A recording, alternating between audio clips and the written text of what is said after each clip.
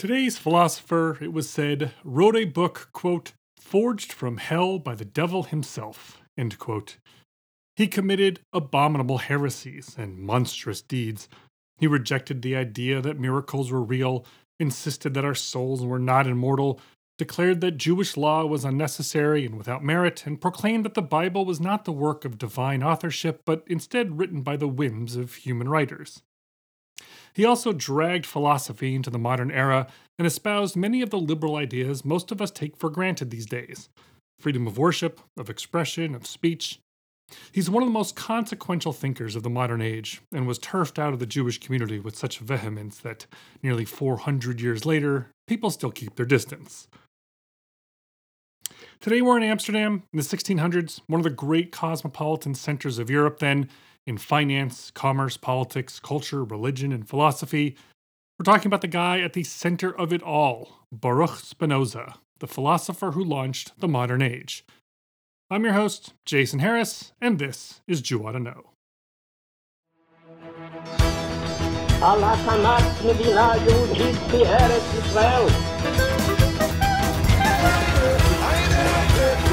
I would say to young people that we can do everyone our share to redeem the world.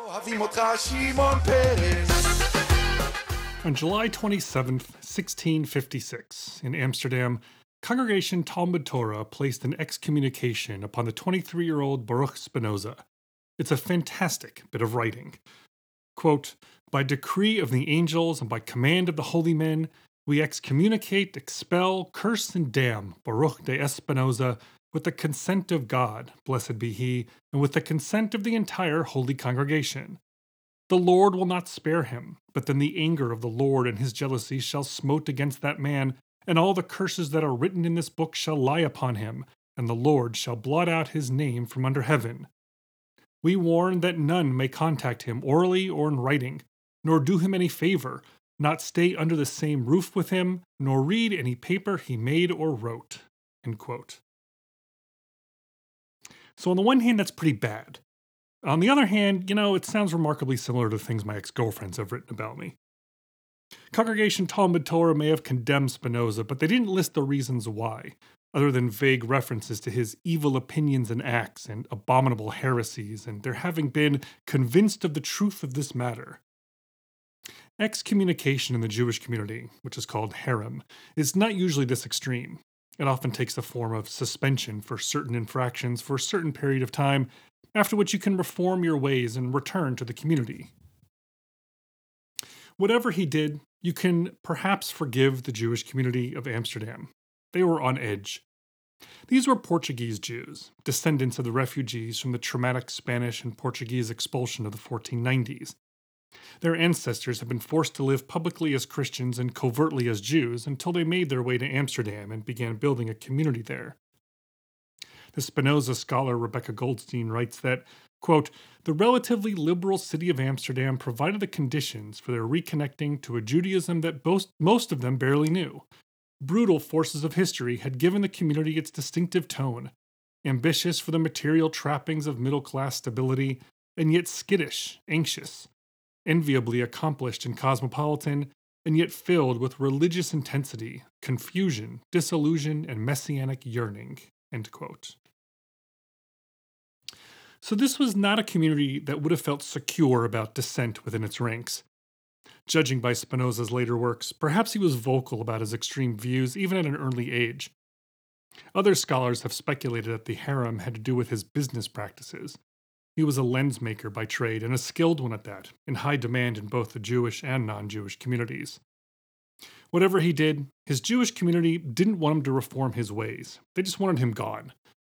And so did Spinoza. He walked away permanently. He never again participated in the Jewish life of Amsterdam. Indeed, he was even buried in a churchyard. But here's where it gets interesting, because Spinoza didn't leave Judaism and take up Christianity. He instead contented himself with being a secular citizen of the Dutch Republic. At a time when your religious identity, and therefore your communal association, really defined your place in society, this was downright irrational. As Rebecca Goldstein writes, quote, Part of the horror he invoked throughout Europe derived from the radical stance he assumed simply by pursuing a life with no religious affiliation. End quote. And so, one of the provocative questions to consider about Spinoza is to what extent he was a Jewish philosopher. Does he belong in this podcast season on 10 Jewish philosophers you ought to know? He was tossed outside the Jewish community at the age of 23, never to return. His intellectual pursuits utterly overturned the religious philosophy that had stood for centuries, Jewish, Christian, Muslim, and in all other respects. While our other philosophers have insisted on a special place for Jews and Judaism within their philosophical systems, Spinoza didn't. And yet, while it seems a light question of no particular significance, it's actually not. For as Rebecca Goldstein again writes, quote, Spinoza probes a historical sore spot for Jews. What does Jewishness consist in? Is it theological, biological, ethical, cultural? End quote. So Spinoza's very existence as a philosopher raises questions about Jewish belonging, distinctiveness, identity, and faith. Questions still utterly relevant today.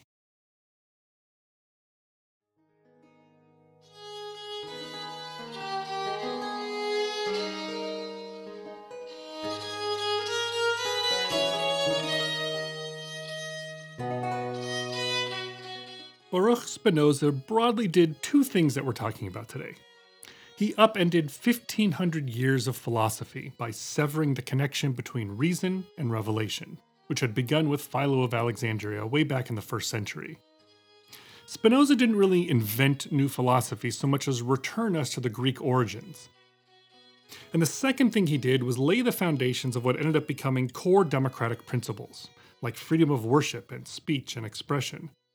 These percolated upwards through social and political philosophy, and we of course today recognize them as perhaps the core features of most Western societies. But let's start with philosophy, and let's go back for a minute to Philo of Alexandria from the 2nd episode of this season. Philo was looking at two different essential bodies of knowledge to explain the world, derive at truth, and teach us how to live good lives. Two bodies of knowledge that seemed irreconcilable. You had the Greek system, which relied on reason, on intellect, and observable physical phenomena. And then you had religious revelation, the Word of God recorded in texts called Scripture, which in Philo's time meant the Hebrew Bible. Later, of course, you would get things like the New Testament and the Quran. Rather than keep those threads separate, Philo brought Greek reason together with religious revelation. This meant, for example, using a rational approach to reading the Torah, using reason and logic, Greek ideas, to parse the stories and teachings for meaning. Coming at the beginning of the Christian era, Philo set the foundation for what became known as religious philosophy, which more or less all philosophers accepted for the next 1,600 years, until Spinoza. The great scholar Harry Wolfson writes that religious philosophy's core doctrine here is, quote, the belief that over and above and beyond the aggregate of things which make up our physical universe, there is something unlike the universe, end quote. That something which is unlike the universe is God. And this is an example of the kind of unification of reason and revelation that Philo was talking about. Greek philosophy reasoned its way to the existence of God. So too, of course, did the religious texts. What's key here is the notion that God is independent of the world. God is separate. Now, it doesn't sound like much, but it has huge implications. A God that is separate from the universe and its natural laws is a God that can act outside those laws, doing things like, say, creating the laws in the first place and giving the universe order and purpose. God can cause something to happen by upending the laws of nature, what we call a miracle. God can intervene directly in our lives and can make choices, such as choosing humanity as God's special creation. In his most famous work, called Ethics, Spinoza threw out all of this. He basically stripped religious philosophy of its religiousness, its philoness, and returned to the Greek approach of pure reason. He didn't deny the existence of God, quite the opposite, in fact. But Spinoza's God isn't separate from the universe. For Spinoza, using reason, you can't have something that exists outside the framework of what's in the universe and how it works. So, for instance, the religious philosophers say that, okay, the Hebrew Bible reveals that God created the universe. Therefore, God existed before the universe existed. Thus, logically, God must be separate from and independent of the universe itself. Spinoza said, no, that's not right. God can't be separate from the universe as it exists. The laws of nature are absolute and eternal, they apply to everything, nothing can be outside it or change it. Don't picture God as some kind of being, but as a substance, the substance of the universe itself, the substance from which everything flows. Again, Spinoza is taking us back to the pre-Philo era, when we're just working with Greek philosophy, not with religious revelation. And so, why this is a big deal, certainly so in 1600s Europe, is that Spinoza essentially closes off the fundamental underpinnings of religion. If God is a substance of the universe, not separate from it, then you can't have miracles, since miracles are things that exist outside the laws of nature. Miracles upset established order of the universe, which has existed forever, and in Spinoza's hyper-rational worldview, that just can't be. Miracles aren't the only religious value that Spinoza demolishes. He also uproots one of the key promises of religion, the immortality of the soul.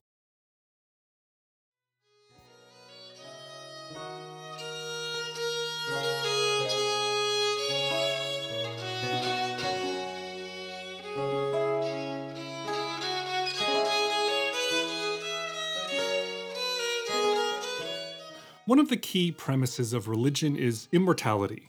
The idea that your soul is distinct from your body, in one way or another either rising to heaven or descending to hell. After death, an essential part of you carries on, some form of consciousness or shadow that is demonstrably yours. But Spinoza mostly rejected this entire concept. Again, he appeals to the logic of reason, not the truths of revelation. In an ordered physical world with fixed laws of nature, the human body is just a physical form that disappears with death.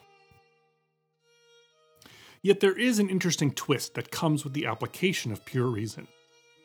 For in an ordered universe in which all things are the essence of and flow from God, it stands to reason that our thoughts, our intellect, must also in some physical way belong to this universe. Spinoza wrote, quote, "The human mind cannot be absolutely destroyed with the body, but something of it remains which is eternal." End quote. Spinoza said that this remaining eternal piece is your intellect. Quote, "The essence of the mind consists of knowledge. Therefore, the more things the mind knows, the greater is the part of it which remains." End quote. In other words, when you die, there is this portion of your intellect which gets returned to the whole, like a book being returned to the library. The whole it's being returned to is God. But as Harry Wolfson writes, quote, "This individual immortality belongs to man not by grace, but by nature." End quote. That is, for Spinoza, immortality is a logical part of natural forces, not some extra special state bestowed upon us by God's blessing. So, where this is all going is a rejection of organized religion and the kind of thinking that it imposes on its followers. The Spinoza scholar Stephen Nadler writes that for Spinoza, quote, "To believe that there's an eternal heaven in which you'll be rewarded, or an eternal hell where you'll be punished, simply gives rise to superstitious beliefs. Your life in this world will be governed by irrational hopes and fears for what's going to happen in the next world. That's a life of bondage and servitude." End quote. Bondage and servitude, that is, to the religious authorities, and I'm talking to you, clerics of 17th century Amsterdam. Spinoza said that all these religions, all their texts and rules and rituals and traditions, all of it is just superstition.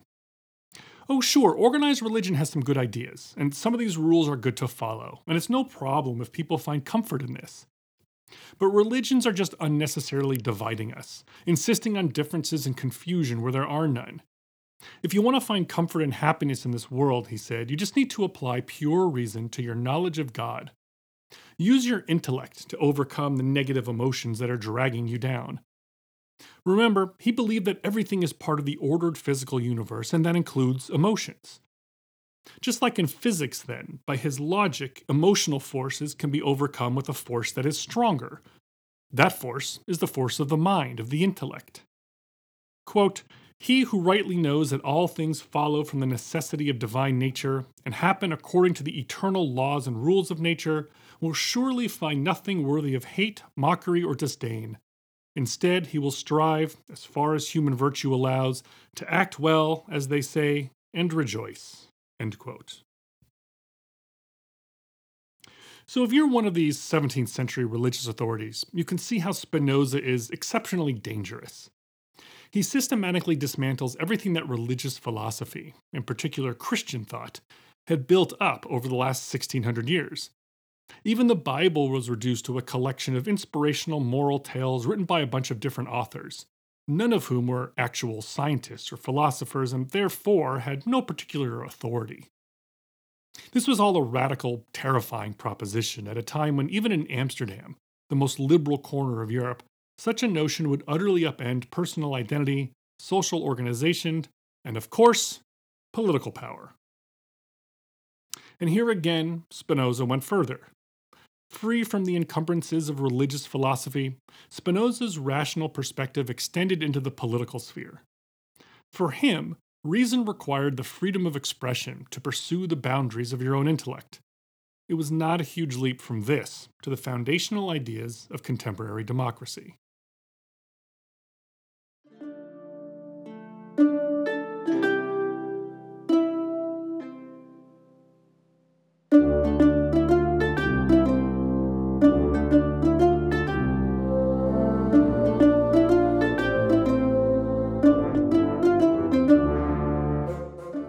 In 1670, Spinoza wrote the Treatise on Theology and Politics, which he published anonymously to avoid hate tweets from the powers that be.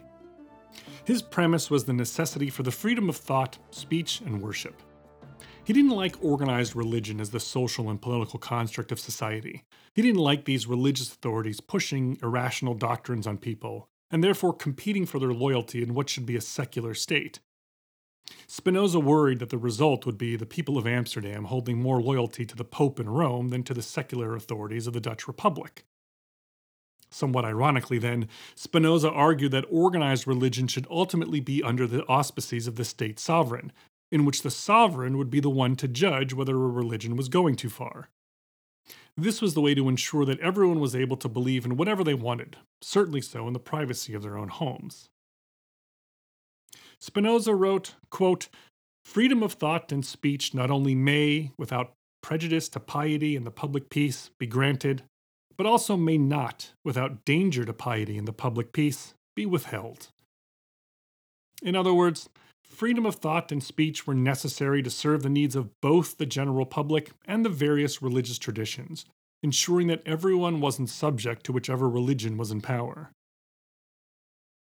Spinoza wrote that, quote, "The less freedom of judgment is granted to men, the further are they removed from the most natural state, and consequently, the more repressive the regime." End quote. Everyone, he said, should be able to think whatever they want and say whatever they think. To guarantee this newfangled concept of free speech and expression, Spinoza did envision some limits. The state shouldn't allow speech that would incite violence, or encourage what the scholar Stephen Nadler says is speech that, quote, "would serve to undermine the authority of the sovereign or the social contract," end quote. It's unclear to what extent Spinoza thought that the sovereign ought to be able to decide what kinds of speech count as undermining him, and therefore needed to be limited. But a few constitutional scholars are hearing foreshadow of Supreme Court Justice Oliver Wendell Holmes that the First Amendment does not protect shouting fire in a crowded theater. It's all along the same thread of free expression that Spinoza articulated. A few years after Spinoza's death, another famous philosopher came to town, an Englishman named John Locke. Locke soaked up the free-thinking Spinoza's ideas about liberal government, adding them into the mix of his own theories on the social contract and democratic governance, and the right of men to, as he put it, pursue life, liberty, and happiness. That found its way to Thomas Jefferson, who put it and other ideas into the United States' Declaration of Independence. And then you have the First Amendment of the Constitution, enshrining the separation of church and state. So on the one hand, we have this direct line from Spinoza to Locke to Thomas Jefferson.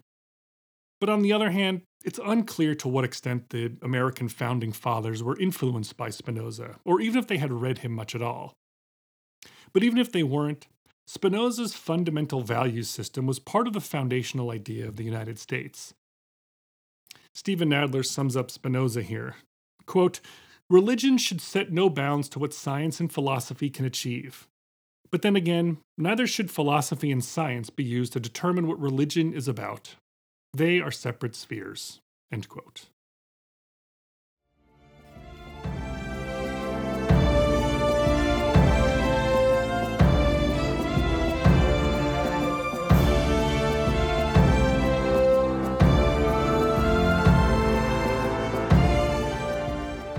For Spinoza, the intellect and our ability to rationalize and apply reason, these were the keys to the good life. Spinoza said that, quote, "Without intelligence there is not rational life, and things are only good insofar as they aid man in his enjoyment of the intellectual life, which is defined by intelligence. Contrariwise, whatsoever things hinder man's perfection of his reason and his capability to enjoy the rational life are alone called evil." End quote. This gets you to what he called the knowledge of God, that would, in the end, give us the peace and purpose that we seek. Use the power of your mind to conquer your emotions, to reason your way towards justice, charity, and happiness. Such a life, he said, brings joy. As the scholar Rebecca Goldstein writes, quote, "Spinoza placed all his faith in the powers of reason, his own and ours." End quote. For Spinoza, the man who denied the immortality of the soul except perhaps for a few bits of the knowledge you had obtained in this life, he held that when you die, and that's the end. He himself died in 1677 at the age of 44 of tuberculosis. Let's not subvert his free-thinking radicalism by insisting on the presence somewhere of his soul. But to the extent that his knowledge may have continued on past his bodily life, returned in some way to the divine physical manifestation of the universe, we can be grateful that this substance, what Spinoza knew as God, has continued to share it with all of us.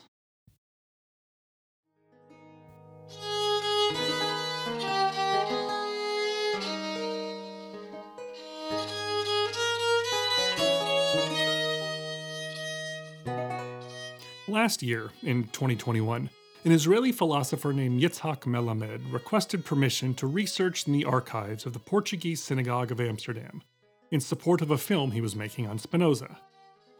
Not only did the rabbi of the synagogue refuse permission, but he banned the scholar from even coming into the synagogue. The rabbi wrote to Melamed that the Jewish community, quote, "excommunicated Spinoza and his writings with the severest possible ban, a ban that remains in force and cannot be rescinded. You have devoted your life to the study of Spinoza's banned works and the development of his ideas." End quote. In 2012 and again in 2015, a movement was made to formally lift the herem, the ban on Spinoza, but each time the Jewish community's leadership refused. Spinoza's detractors knew what they were doing back then, said the rabbis, and his ideas are anyway still antagonistic today. Many of you have written to me over the years remarking about how uncontroversial this podcast is, even perhaps especially when it comes to modern Israel. So here's hoping that at some point I will do or say something that 366 years from now, some professor will be excoriated for daring to visit the website to download my episodes.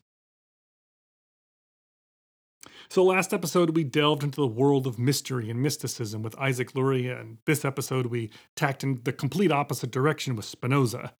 Next episode, we're dipping back into the spiritual realm and the juggernaut of Judaism that suddenly appeared on the flat plains of Eastern Europe in the mid-1700s. It became known as Hasidism, and we'll be talking about its founder, the Baal Shem Tov. My website is JewIDon'tKnow.com, and my email is JewIDon'tKnowPodcast@gmail.com. Big thanks to the wonderful donors who have been supporting the podcast this season, and before, of course, too. I really deeply appreciate your support, and you can see your name up in lights at the website. Talk to you all next time. Lehitraot. See you later.